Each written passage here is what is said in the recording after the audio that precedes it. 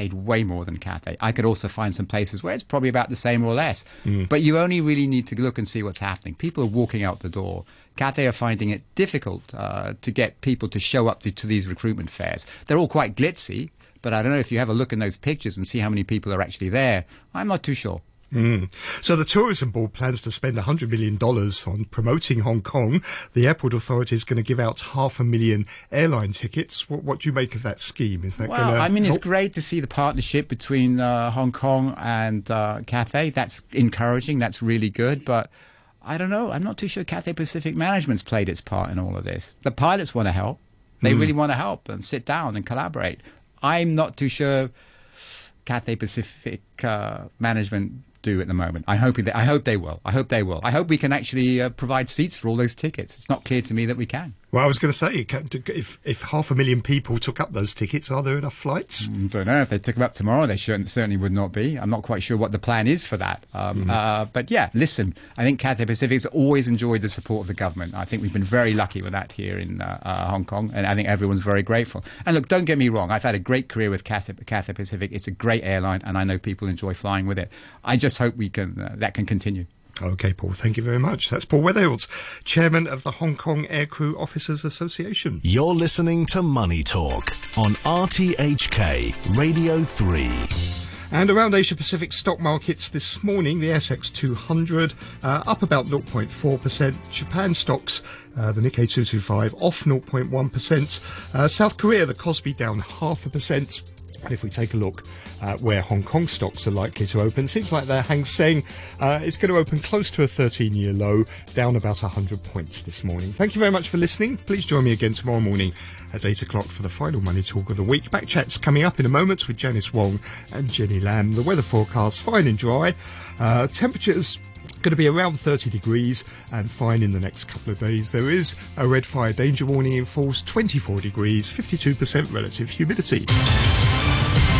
Time's 8:32. Barry O'Rourke has the half-hour news.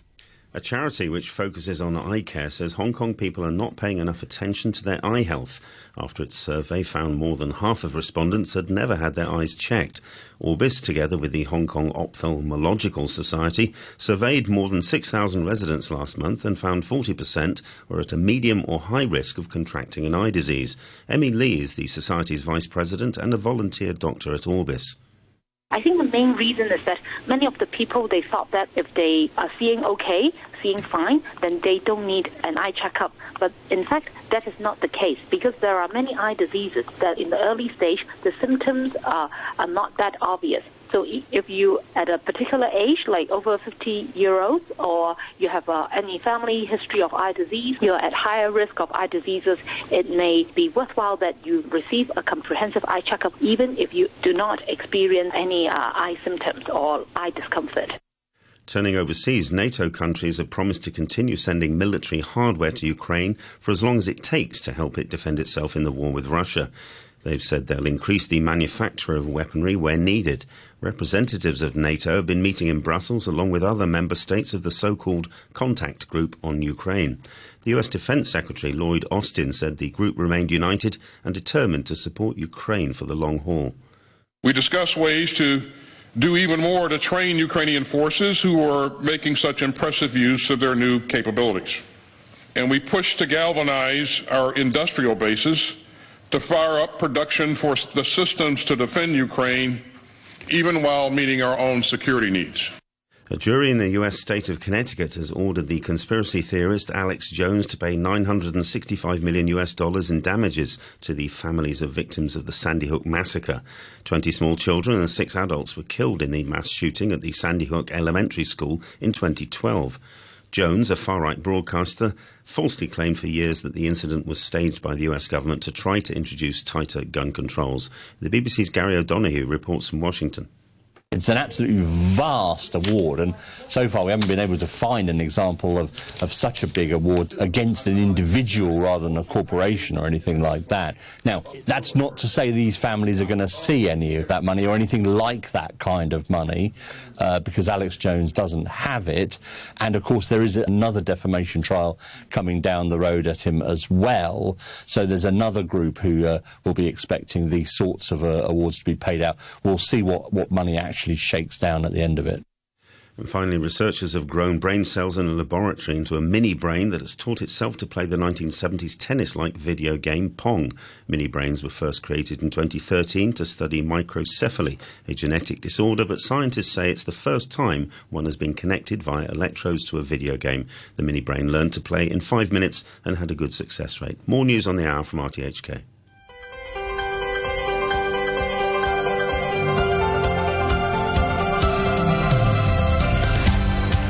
Good morning and welcome to Backchat. I'm Janice Wong and our guest presenter is Jenny Lam. On today's programme, we're looking at patriotic education in Hong Kong after secondary schools suspended more than a dozen students who didn't attend a flag-raising ceremony. The Education Bureau has asked the school for a report on the matter. It's also told all schools to deal with students who misbehave during national flag-raising ceremonies in a reasonable, fair and lawful manner. Did the punishment fit the misbehaviour? How should kids who don't behave during flag ceremonies be dealt with? And are schools doing a good job of promoting patriotic education?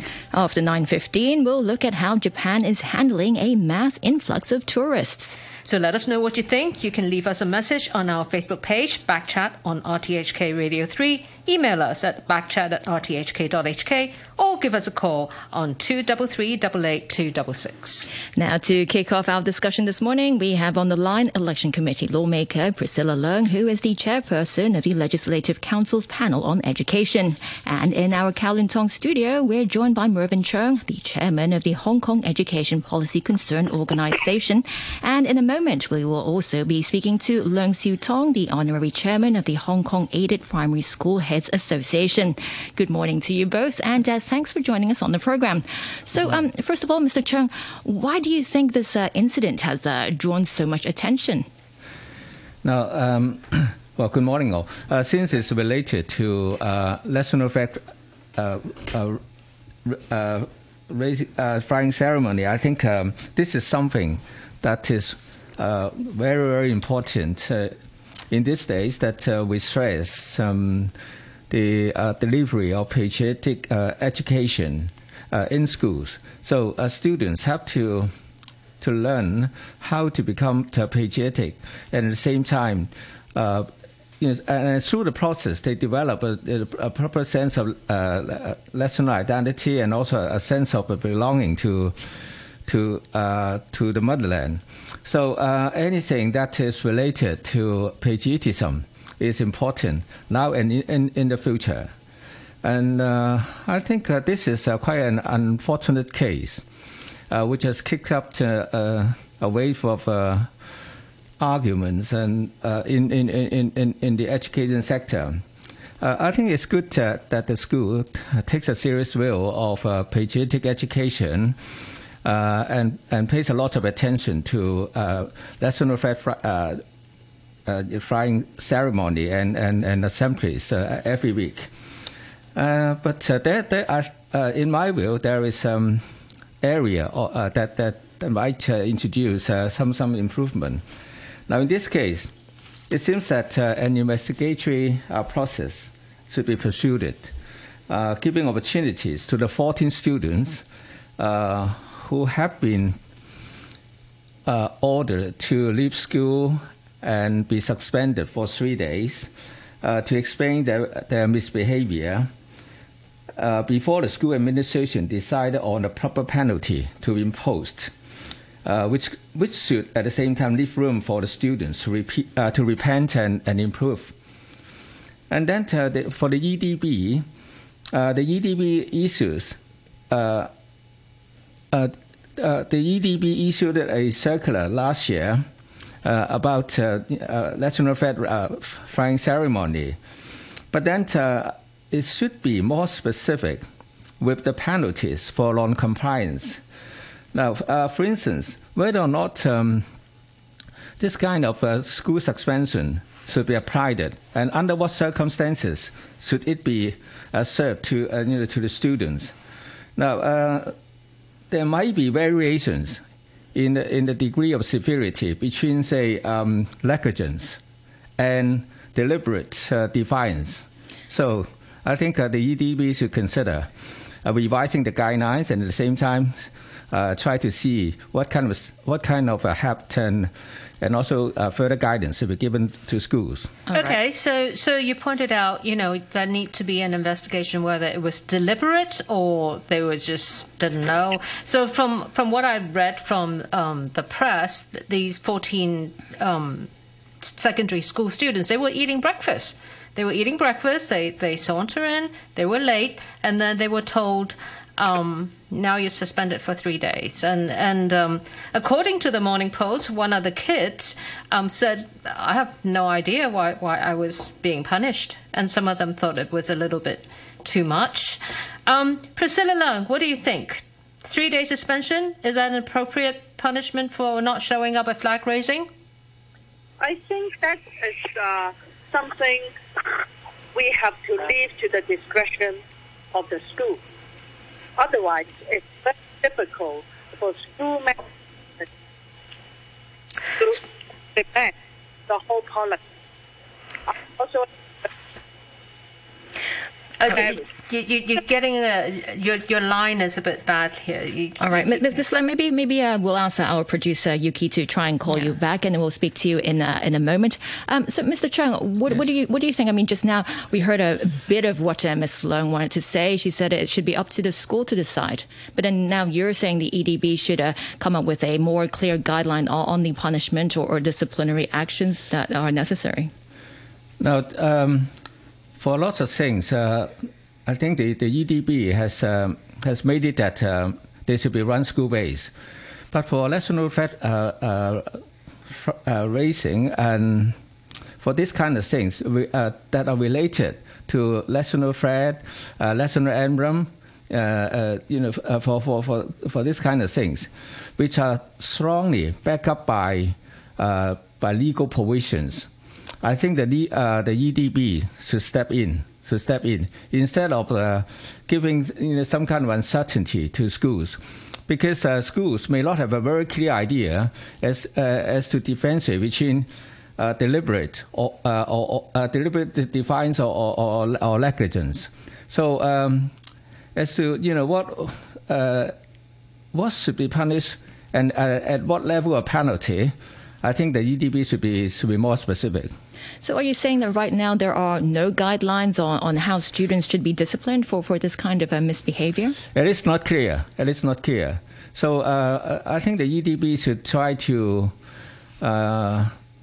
gather together with school leaderships to discuss the subject and then give them a much clearer idea as to what to do with the official guidelines, so that there won't be similar troubles cropping up in the future.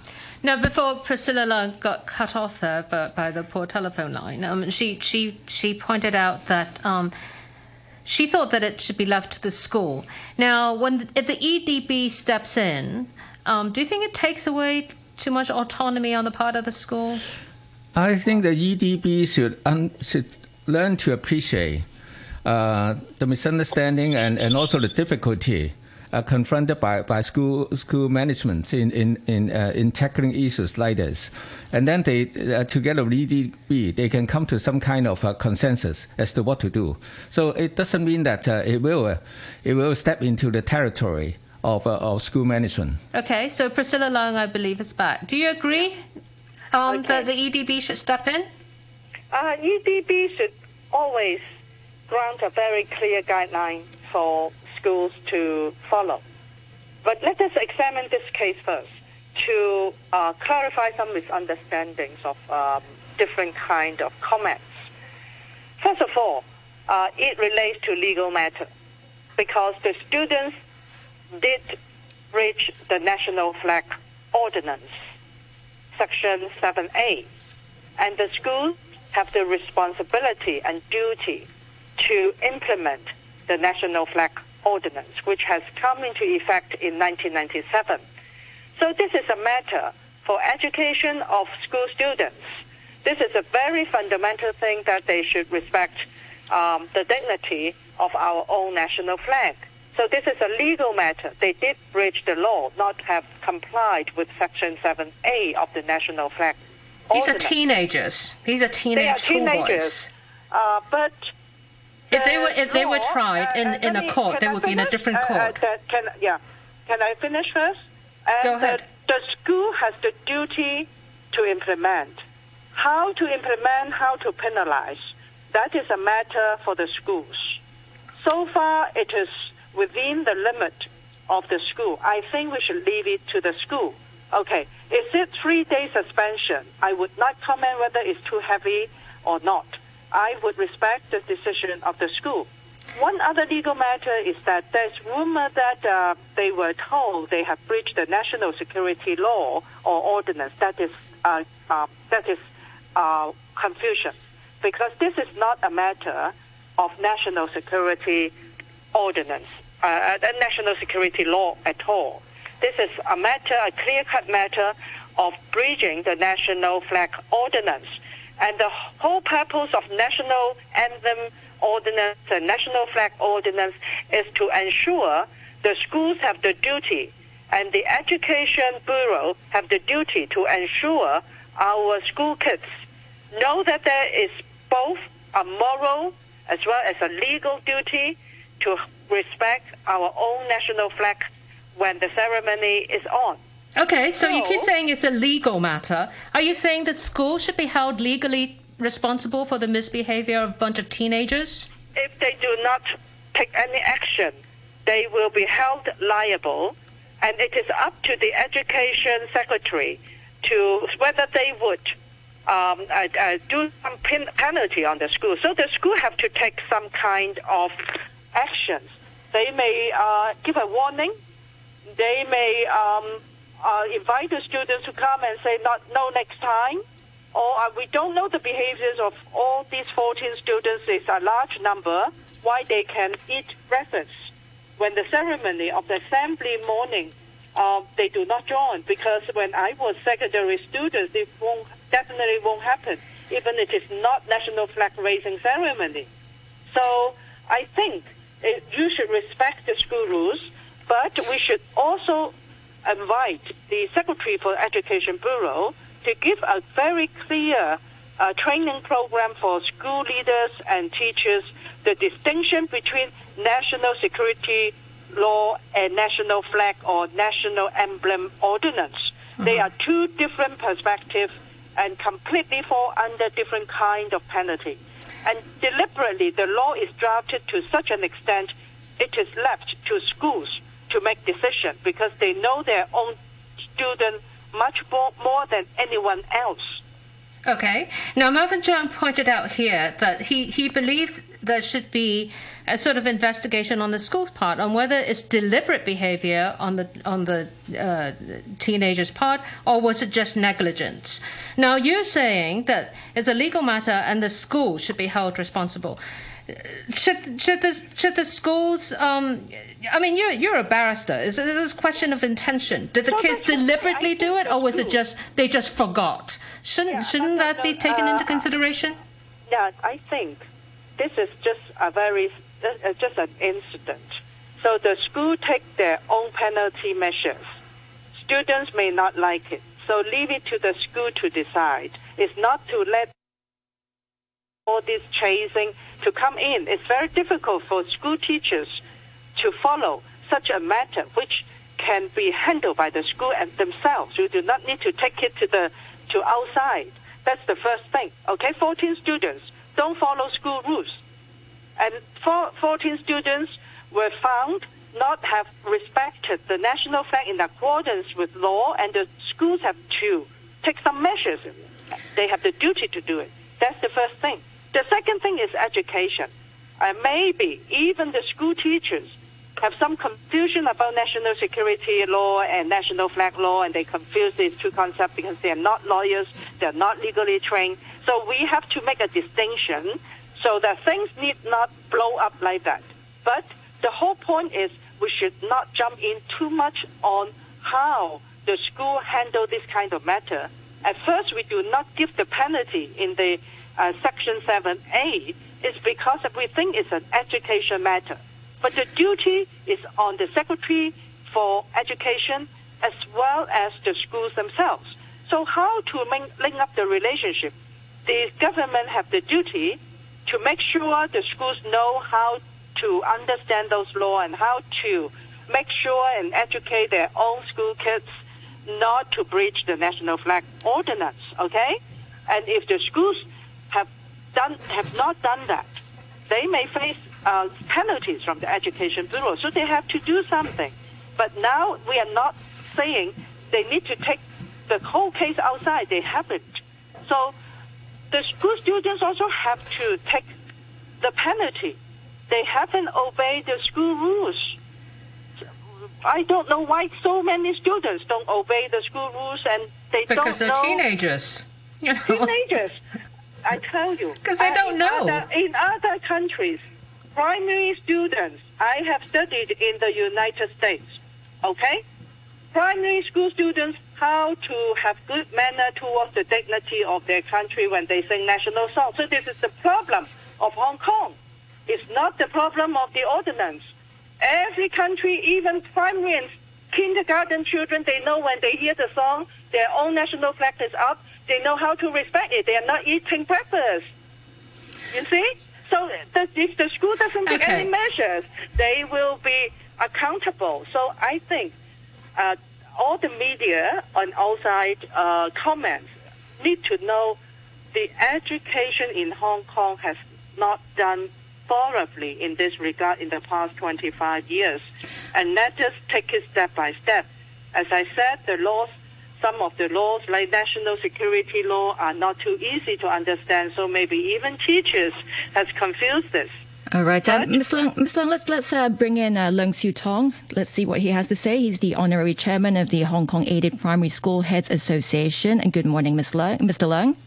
Yeah, hello. Hi, thanks for joining us on the program. So just now we've been talking about there's been a sort of a debate about how schools should take action or should not take action and whether the EDB should step in. And Ms. Leung was just saying that there's a lack of training or there should be more training for schools on how to handle these kind of cases. What's your view on this?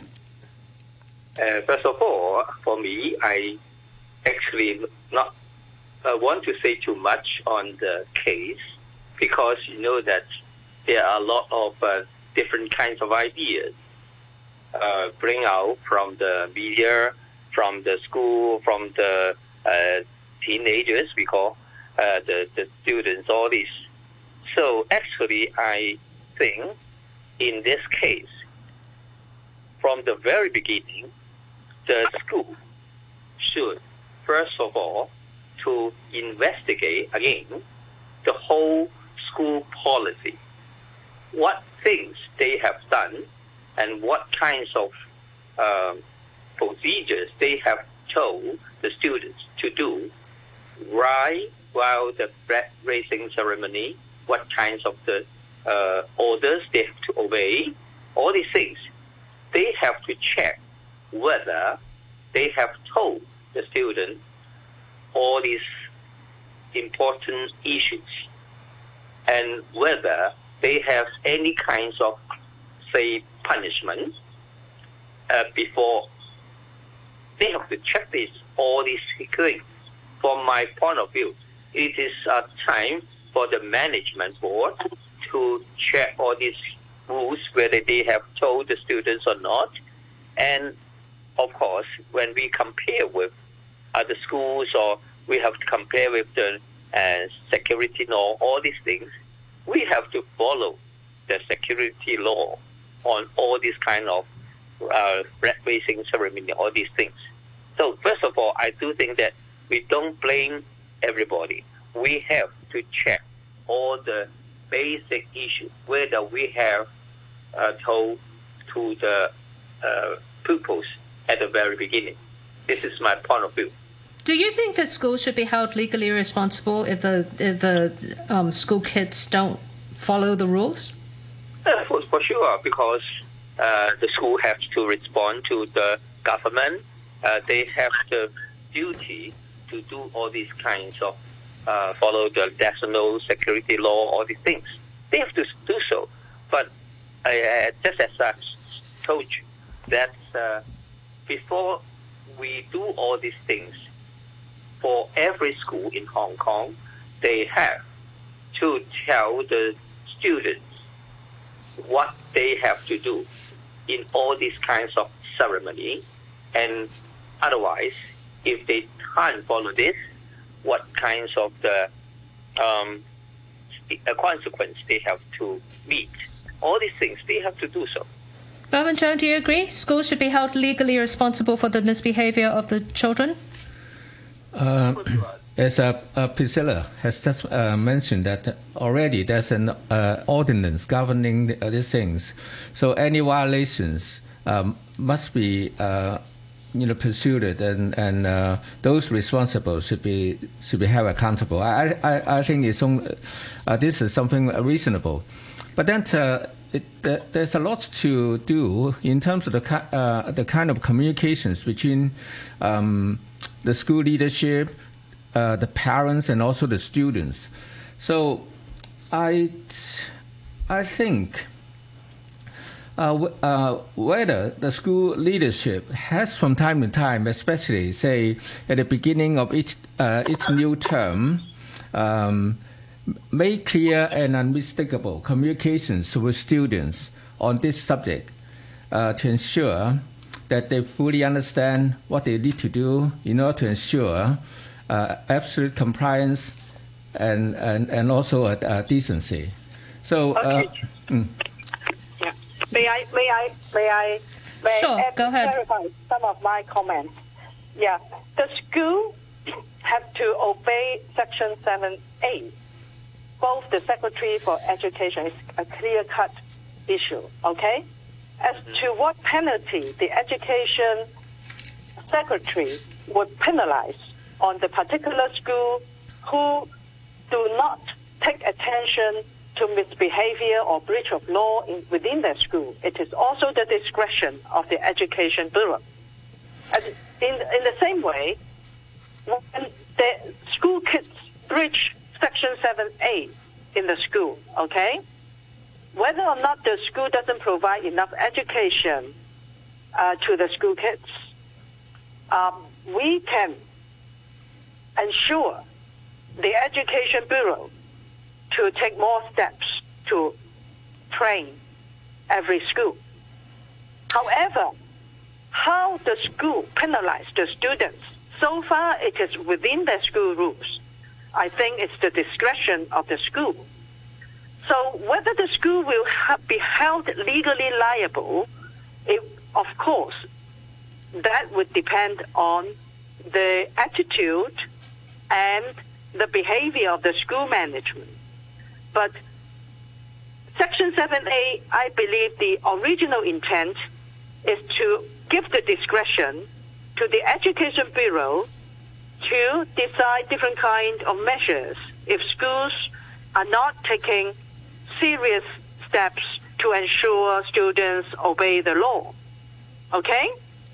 So it is very clear that the National Flag Ordinance does not spell out the particular penalty for breaching Section 7A, this national flag ceremony, because they want the particular school to make decision, so that it need not take out as a legal matter by some other law execution bodies. You understand? So we would like this matter to be handled by the education sector, both the government and the schools.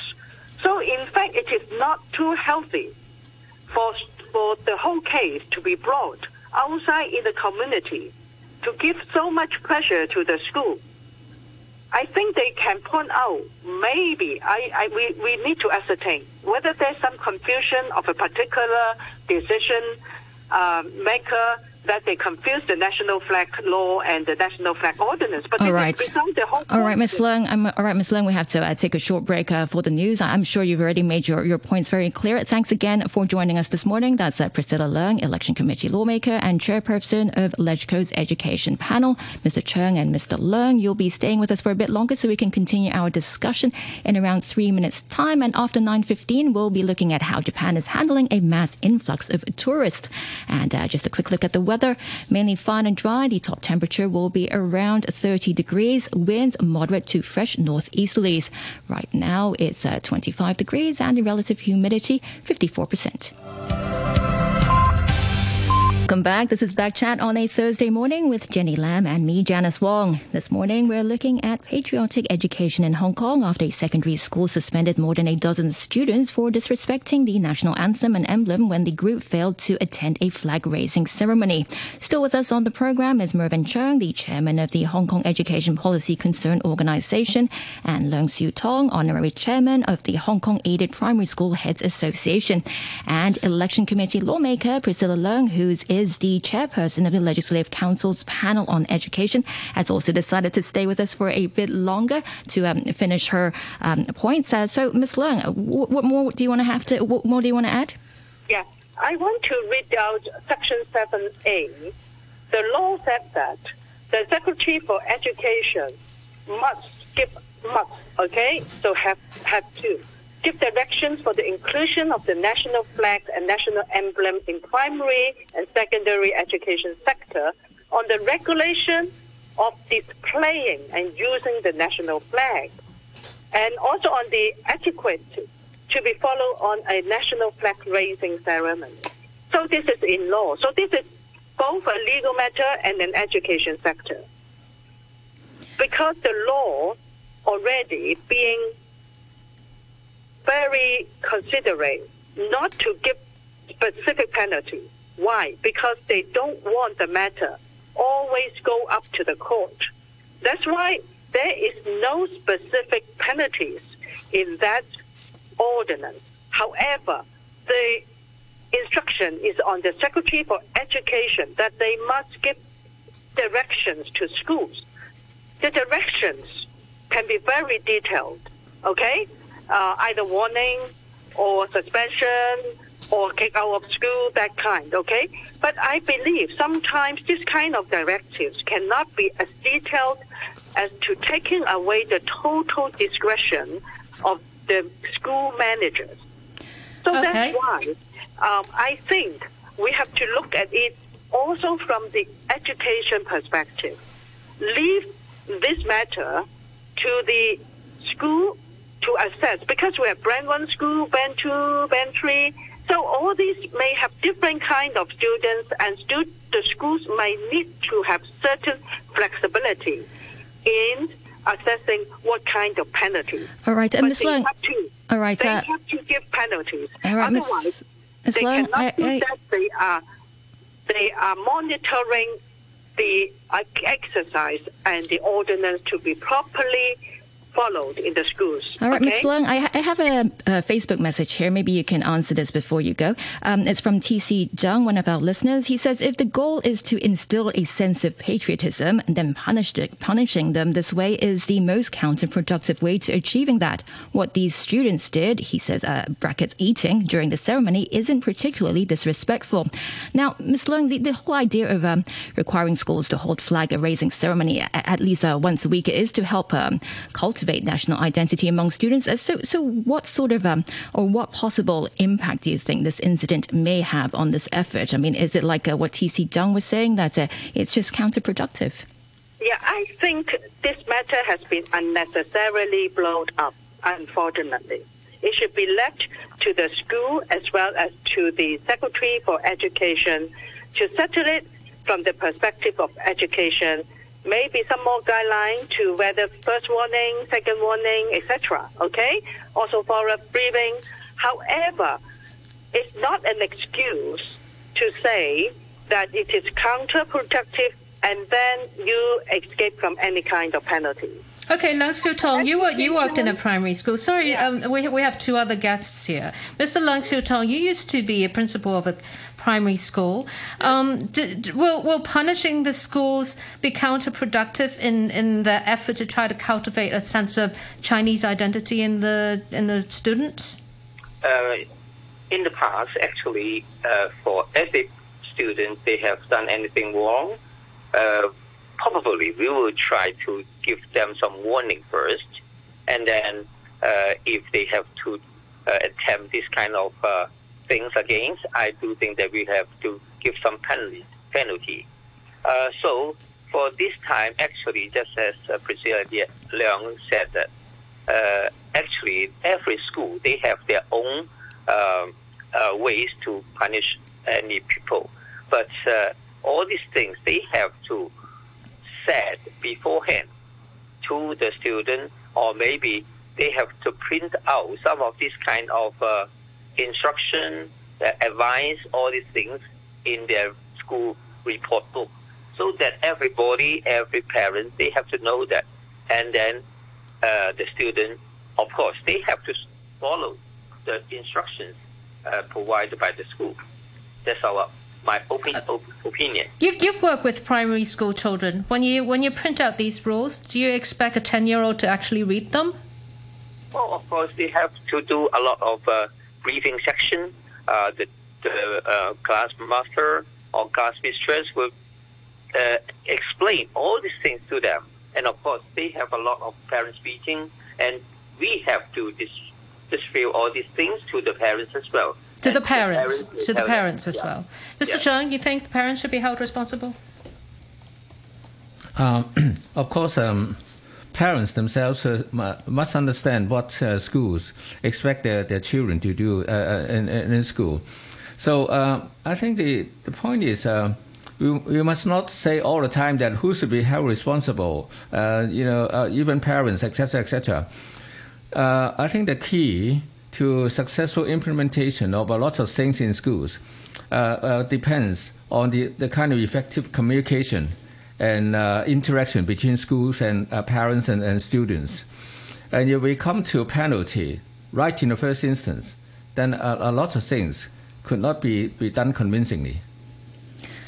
Right, and we've been focusing on national flag raising. I mean, what more should be done to promote patriotic education, Mr. Leung? Yeah, actually, I do think that at present, I think in the whole school we have to create an atmosphere to let the students to have more time or more space to know more about our China. For example, we can do some kind of exhibition. We can take the kids to visit some place like recently we have a lot of the Palace Museum of Culture, different kind of places that they will show that they are national identity of their own identity. Of course, we can invite some of the professionals to our school to share their ideas about the story of China, or even we can have different kinds of film talking about China. A lot of things to do. Why do you think the kids didn't already know these things? I mean, they go to school, they learn history. Why do you think this this aspect of education was so lacking in the school that we now have to step up? What went wrong? But actually, you know that all these things, they may know a little bit, but we do expect our teachers to investigate all these things deeply, and then they will share with their children. Because you know that not just China, for Hong Kong, just like we live in Hong Kong, but we don't know very, very deeply about Hong Kong. We have to share the different stories of Hong Kong as well. I mean, what have the children been learning in school? Just how to do exams? How come they don't know any of these things in the first place? They have a lot of facts only, but they can't have the impact. Why? You know that Hong Kong is a very international city, right? How can you know what is international? You have to tell the student to go to visit different kinds of places. Or we have the financial center, we have the shipping center, all these things.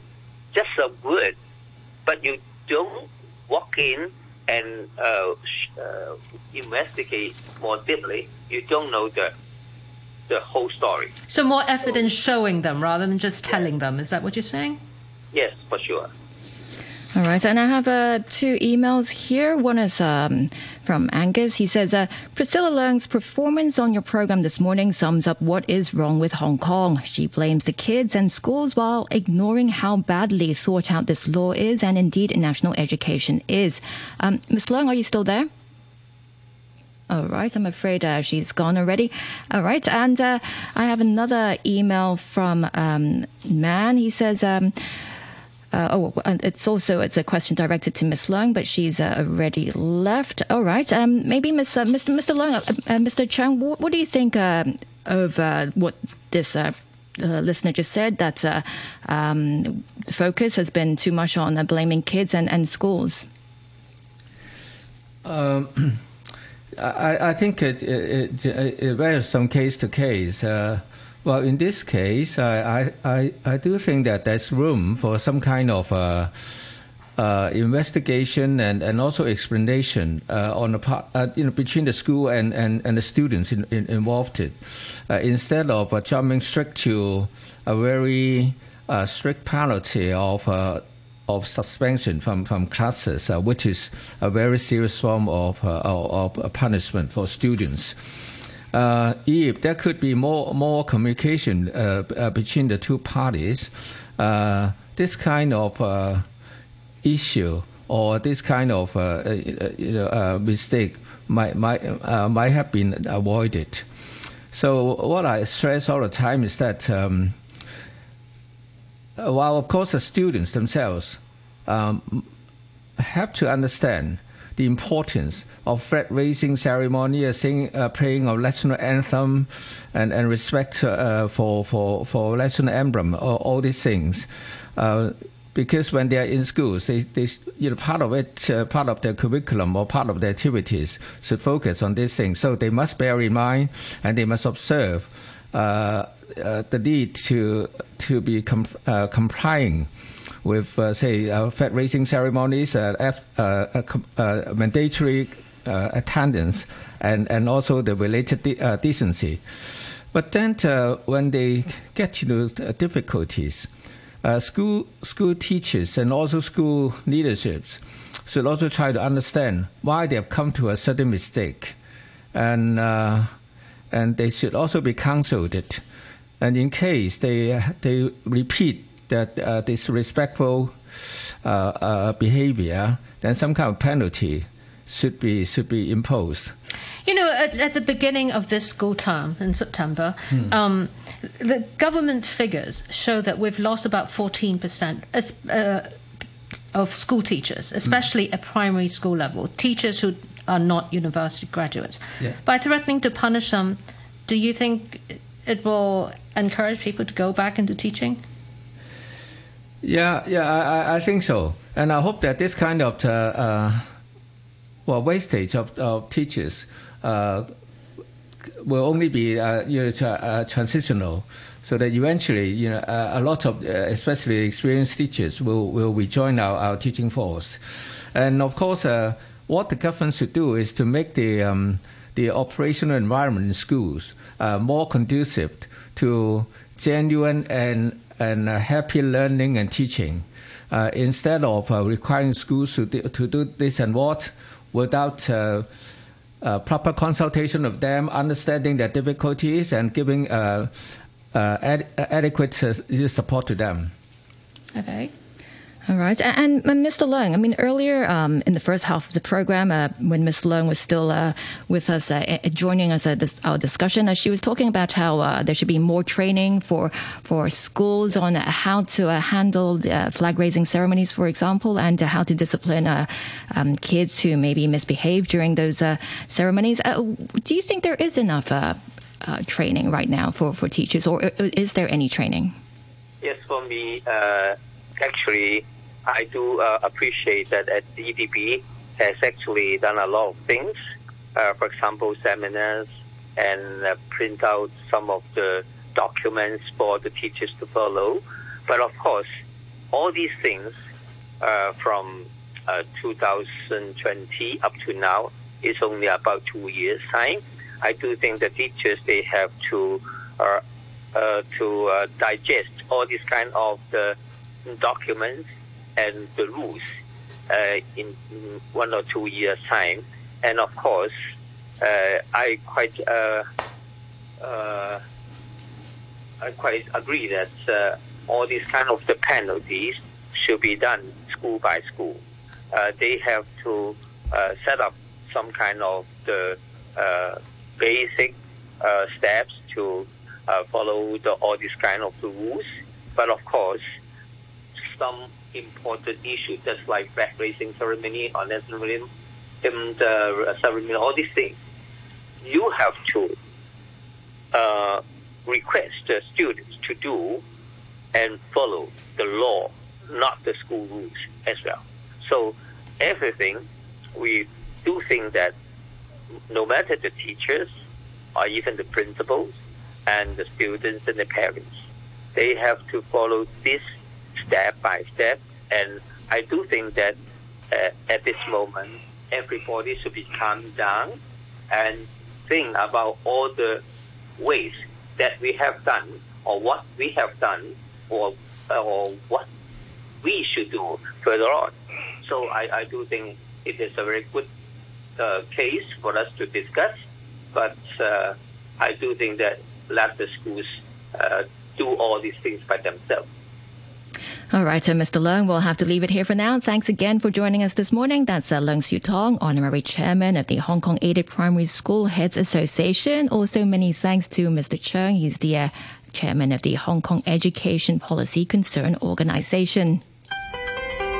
You're listening to Backchat. Call us on 233 88 266 and have your say. All right, it's now 19 minutes past 9. Let's turn to our next topic, and it's about Japan and its influx of tourists after it reopened its doors to international travelers on Tuesday following 2.5 years of tough COVID restrictions. To tell us about the situation in Japan, we're joined on the line now by William Pesek, Tokyo-based journalist and author. Good morning, William. Good morning. Thanks for joining us on the program. So what is it like over where you are? I mean, does it feel like everything is back to normal now? Well, walking around some of the busier kind of, shopping districts and, sort of entertainment districts, things are definitely significantly more crowded today than they were a week ago. Certainly the influx is coming. We've seen a lot of news coverage and a lot of newspaper photos from, say, cities like Kyoto, cities like Sapporo up in Hokkaido. So the influx is coming. Certainly a gig like NHK Television, they seem to have a camera set up at the airport, filming people arriving at the airport. So it's, I think people are a bit excited in that, it does signal that Japan genuinely is reopening. We've been talking about reopening for a year now, and suddenly it's happening. So it is a bit of a jubilant moment, if you will, and the economy at the moment could use all the pick-me-ups it can get. So here in Hong Kong, we still have some COVID measures, the 0+3, and there's been a lot of talk about reviving our tourism sector here. What are the efforts on the tourism sector of Japan to help them come back after COVID? Well, one of the things they're doing is that they're doing a massive ad campaign. The yen is down sharply. The yen is down about 27% this year alone. That's twice as much as the Chinese currency is down versus the dollar. So Japan is doing this massive marketing campaign. They're also rolling out a variety of discounts for foreigners arriving. And I think the government also is doing its part to help revive the tourism industry in the short run. Before 2020 hit, Japan had invested massively in building new hotels and new transport around the country. All those things have been mothballed over the last 2.5, 3 years, and suddenly there is an effort to increase employment in the hospitality sector. I think the government finally, after decades of talking about it, they finally realized that tourism is an important growth engine. Unfortunately, when they did decide this was the case in 2019, 2020, it was at a very bad moment. Is there any worry on the part of the Japanese people with this influx of potentially people carrying COVID? Well, absolutely there is. There are a lot of concerns on that front. I think also, in 2019, Japan saw a record number of visitors come in. Almost 32 million people came in 2019. And around that time, even before COVID, in cities like Kyoto, there was a lot of talk about kind of gaijin fatigue. I think people felt that there were just way too many people coming in, way too many people on the streets. It was getting a bit too crowded. So I think that some of the locals were a bit up in arms about that. It'll be interesting to see how that goes at the moment. But I know when Japan was hosting the Olympics, in 2020, but then they had to do it in 2021, there were a lot of concerns about the influx of travelers and COVID. There are those concerns right now, but the Japanese have been very careful. I mean, basically, you still have pretty much 100% mask wearing compliance here. People are being very careful. So, there are concerns, but people are, going on with their lives and, hoping for the best. And you mentioned the weak yen earlier. I guess that's helping to attract more travelers to Japan.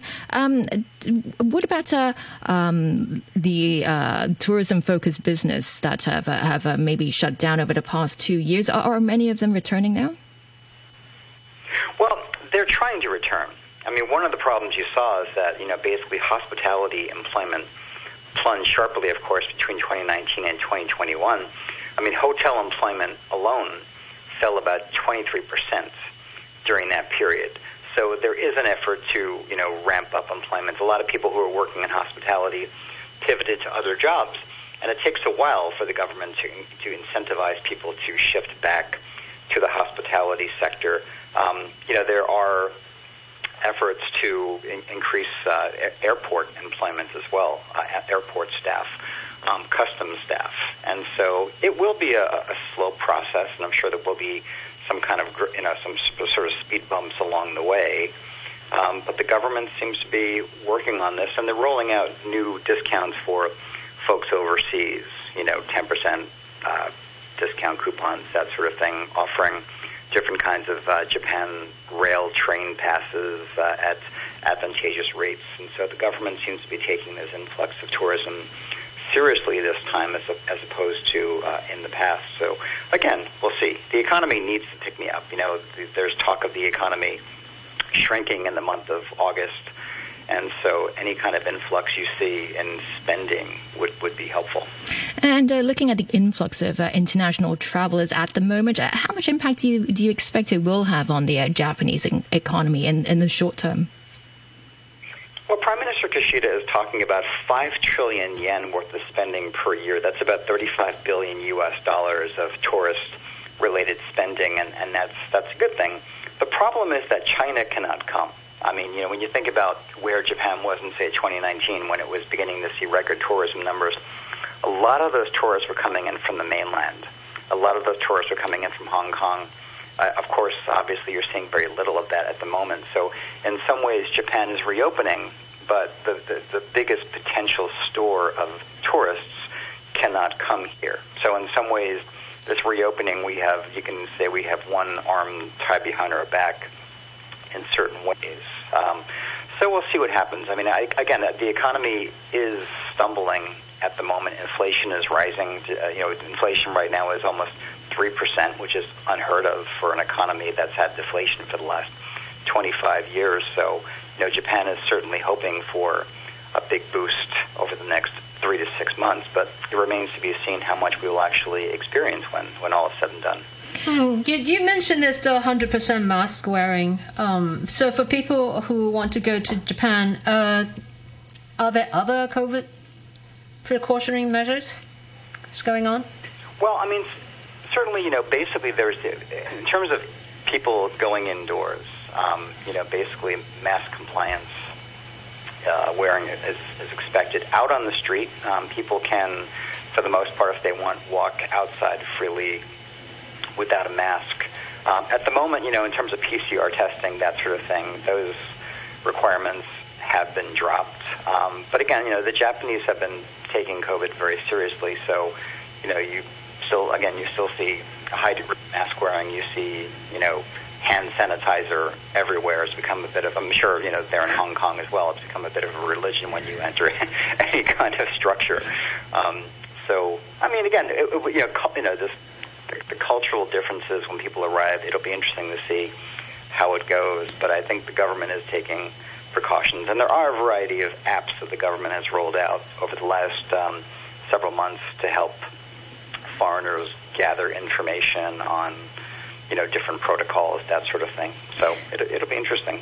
And we have mentioned the weak yen a few times already. Where are most of these tourists coming from? I mean, the tourists that have been attracted by the weak yen.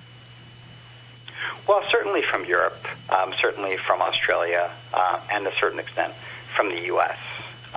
You are seeing an influx of tourists. And Japan also is getting a fair number of tourists these days from Southeast Asia. And I think the weak yen is helping that scenario. I mean, in the last, say, 3 years or so, especially before COVID, Japan was enjoying a lot more tourism from, say, Singapore, from Indonesia, from the Philippines, from Taiwan. And I think that, the weak yen will, in many ways, be a draw for folks. And I think, one of the reasons why Japan is so appealing, aside from, the food and the hot springs, is the safety factor, right? I mean, it's a very safe, comfortable place to be. It's a place that functions well. It has good infrastructure.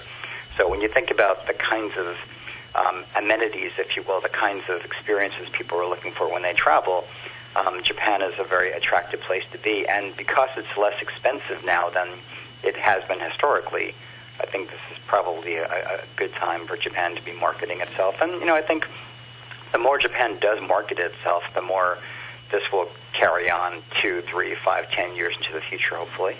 And earlier you mentioned Kyoto, Hokkaido. I mean, which part of Japan is the most popular right now for tourists?